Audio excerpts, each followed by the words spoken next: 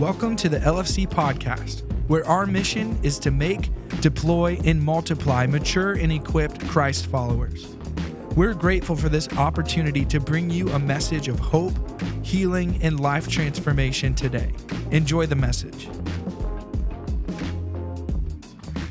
Well, guys, we are going to be concluding our series today called The Blessed Life. And this was the series that from the beginning, I've told you that this has been written, recorded, and published all over the world from a pastor by the name of Pastor Robert Morris out of Gateway Church.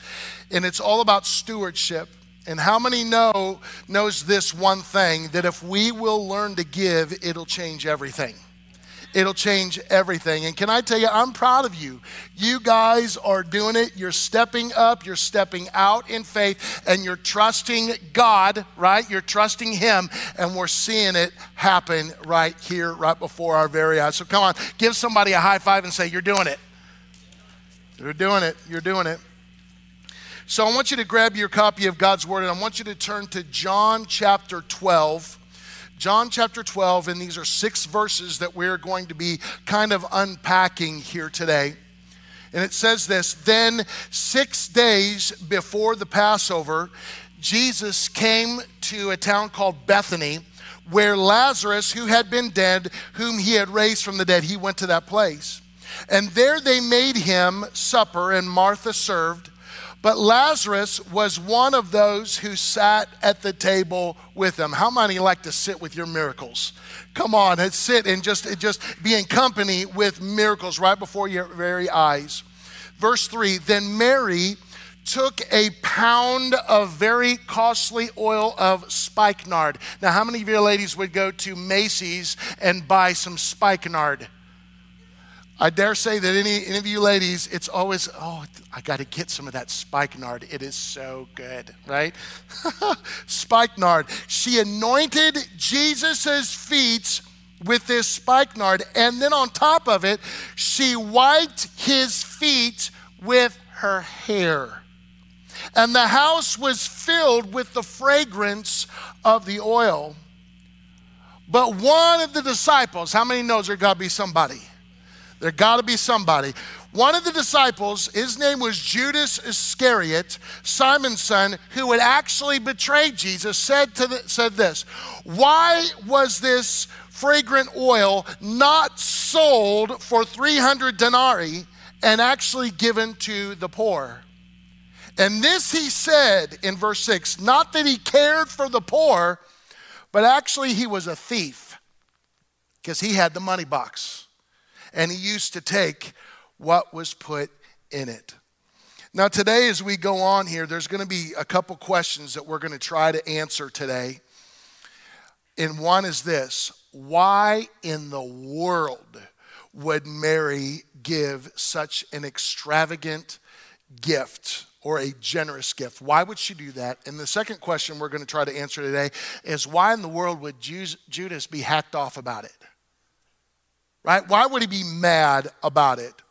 You see, when we think about both of these hearts here, there are two different things that are going on in two different people.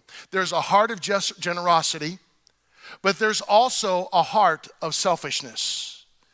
But notice this, that giving actually revealed what was in each person's heart. You see it? Come on, someone talk to me here today. So the title of this message is actually in the form of a question that only you can answer for yourself. And it's this: am I generous? Am I generous? So today we're going to give you 3 truths about generosity as we conclude this sermon series today. The truths about generosity. And the number 1 is this: generosity has an enemy, and its name is selfishness. How many know we are all born selfish? We are all born selfish. We can go right here in the nursery and you'll see, right? That's my toy. That's mine. You go back to the office and Pastor Lori, she's just like the resident dealer of suckers. And so now I saw some laughing going on right here. Pastor Lori's back there handing out suckers and she's like, the first one's free, right? And so she's giving out suckers and it's, no, that's mine. That's the color that I wanted, right? We were all born selfish, but can I tell you, we were born again generous. We're born selfish, but we're born again generous. And that's good news. Simply, we've got to do this. We've got to renew our minds and our hearts. God wants us to grow out of this childlike behavior, doesn't he? That's why God is the one that says, listen, when he refers to the tithe, he's saying, that is mine. Don't touch it. It's mine. So this is an amazing story in John chapter 12 when it talks about Judas, when he says, why wasn't this sold and given to the poor? And here's what you have to understand. That kind of thinking was originated with Judas. Why wasn't that sold and given to the poor? And we do it a lot, friends, and I'm going to get to the nitty-gritty here today, all right? So it can be either really quiet or you can be like, you know what, amen, bald man, you know, you got it going on, right? You can be like that. But we do it a lot when we perceive extravagance from someone else. Don't we? What's extravagance? What is extravagance? Well, the easy answer is this: one who has more than you. Do we not do it? Man, that's extravagant. Did you see that house? Man, that, yeah. And get people around us talking with us, right? Chit-chatting back and forth. Man, have you seen that? Have you seen that ring on her finger? Ladies just woke up in the room right now. Guys are like, what? What?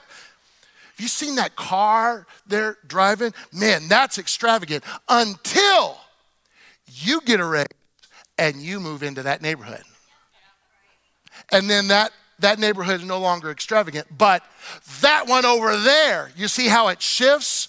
We always want to point to someone else so we don't have to point at ourselves. Come on, this side's louder than this side over here. Come on, this is one of those interactive things. Well, the writer of this sermon, Pastor Robert Morris, he was driving through town one day, and he was driving going to lunch with another local pastor. And as they're cruising along, they drive past a really nice neighborhood, right? And the other pastor in the car says to him, "Good grief, good night, look at that house." And Pastor Morris said, yeah, that's a nice house. They actually go to our church. They're extremely generous people. And all of a sudden, something comes out of this other pastor's mouth that if someone could help me with the spelling of this word, I would greatly appreciate it. He said this. Does anyone know how to spell that? See, you're trying to figure it out right now, right? Hooked on phonics. He was like, they ought to sell that house and give it to the poor. Well, if you followed in Pastor Morris, listen, you don't mess with the boy. He grew up as a drug addict and a drug dealer, and God redeemed him and set his life apart. But he looked in that car as he's driving along. He looked at that and he said, are you serious? If you really cared about the poor, you'd sell your house, and you would sell your house and give it to the poor. You don't care about the poor. What are you talking about? He said, listen, Judas is the one who actually made that statement, the one who betrayed Christ. I bet that was the quietest lunch ever, right? It's crazy the way we think. And many times we come up with these crazy conclusions and solutions that those people, well, they're not really doing what they're supposed to be doing. But really, we don't have a clue. We don't have a clue what other churches and other visions and other ministries are doing. We just say that so we can avoid looking into our own lives. Come on, someone talk to me. Looking into our own lives and examining our own hearts. Well, another interesting thing about that passage in Luke is it said that Judas actually had the money box. Now, listen, this was an offering box because people gave offerings to them, right? What's interesting is the fact that Jesus was the one that gave him the money box. And someone will say, well, how do you know that? Well, isn't he the leader of the pack? Right? Isn't he the leader of the crew, Jesus? Do you think that Jesus knew that Judas was a thief when he actually gave him the money box? Well, sure he did. 2 years before that, Jesus said, did I not choose you 12 and one of you is a devil? He knew, friends. Well, why would Jesus do that? I'll tell you why he didn't do it. He didn't do it for Judas to fail, but he gave him an opportunity to actually pass the test. To pass the test. You see, God is testing all of us. Not tempting. There's a difference, friends. He's testing all of us. God tempts no one, but God will test us in our finances, and he gives us all an opportunity to do what's right. Now listen, it's interesting that God says that Judas was a thief, but in Malachi, as we go back a couple more weeks, in Malachi, God says that people who don't tithe are actually stealing from him. Listen, it can get real quiet in here today, but I want to know. We got a box. We got a box right back there, right behind on the wall with Greg. Greg's just standing there, right? We got a box back there. We've got ushers that are standing at the door with baskets there. We've got online like giving apps. You can go on our website and you can give. But here's the question. Would any of you, if no one was looking, go back there, break into that box and steal any of the money there? Probably not. Would anyone, when Ron is looking the other way and he's holding the basket, would any of you be like, Would anyone do that? Any takers? Would anyone break into the servers and try to manipulate the banking system to get that shifted over to your Swiss bank account, right? Would anyone ever do that? No. I would dare say no, that the answer would be no. But here's another question of the same value. Would anyone keep money in their accounts that actually belongs to God? Wouldn't that be the same thing?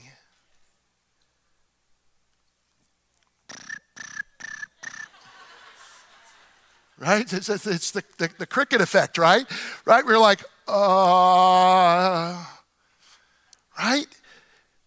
So the first truth about generosity is this. Generosity has an enemy, and that name is selfishness. But truth number 2 about generosity is extravagant. Generosity is extravagant. How many believe that God is a generous God and that he gave an extravagant gift?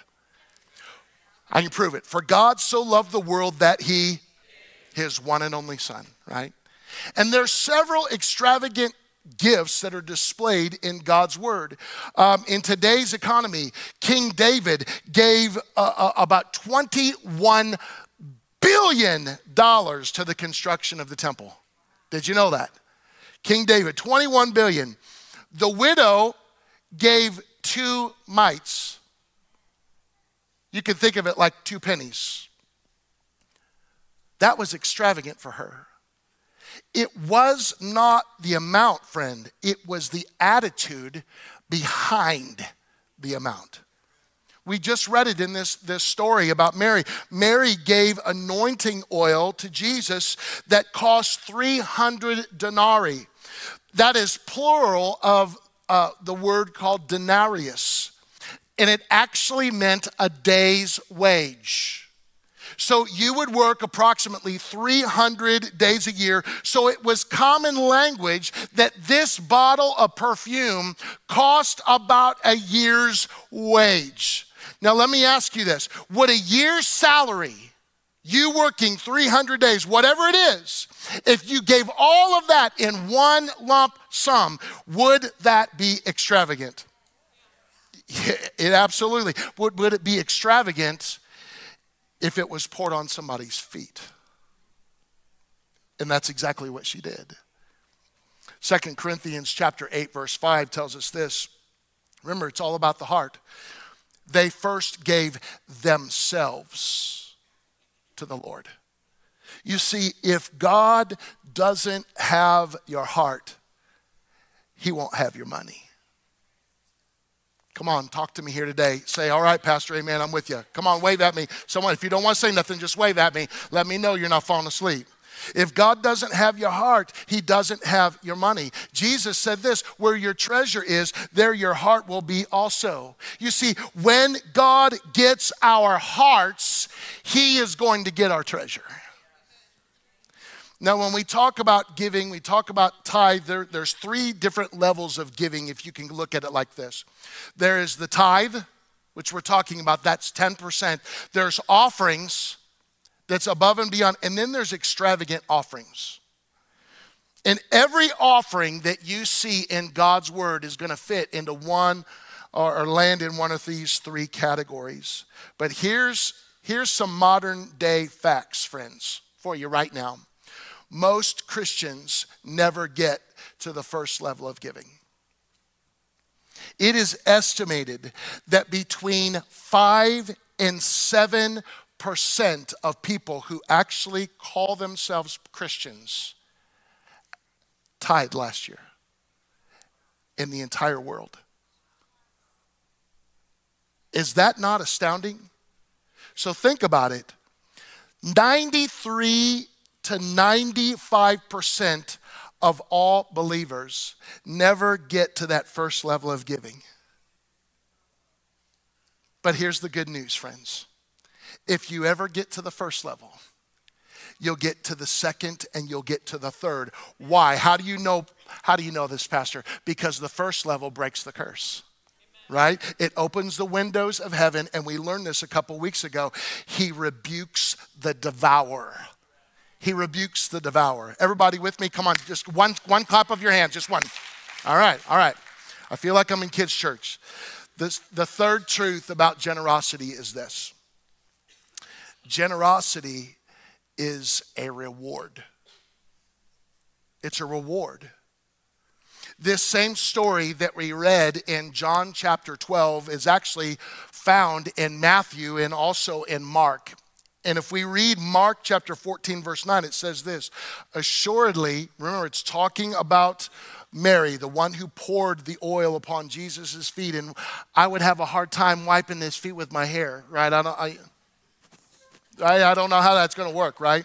But it says, assuredly, I say to you, wherever this gospel is preached in the whole world, that this woman, what this woman has done, will also be told as a memorial to her. How many have ever heard the song Alabaster Box? There's been songs written. There's been movies that have been created for this. Friends, she was rewarded. Jesus said, wherever the gospel is preached, this is going to be told. She got a reward, but here is the thing, friends. She didn't come to get a reward. She simply came to give. But why in the world would that make Judas so mad? Why would it be such a grunt in his spirit? Friends, we know that he was a thief and he stole and it was all about the money to him. But can I just stop right here and express to you that your giving is an act of worship?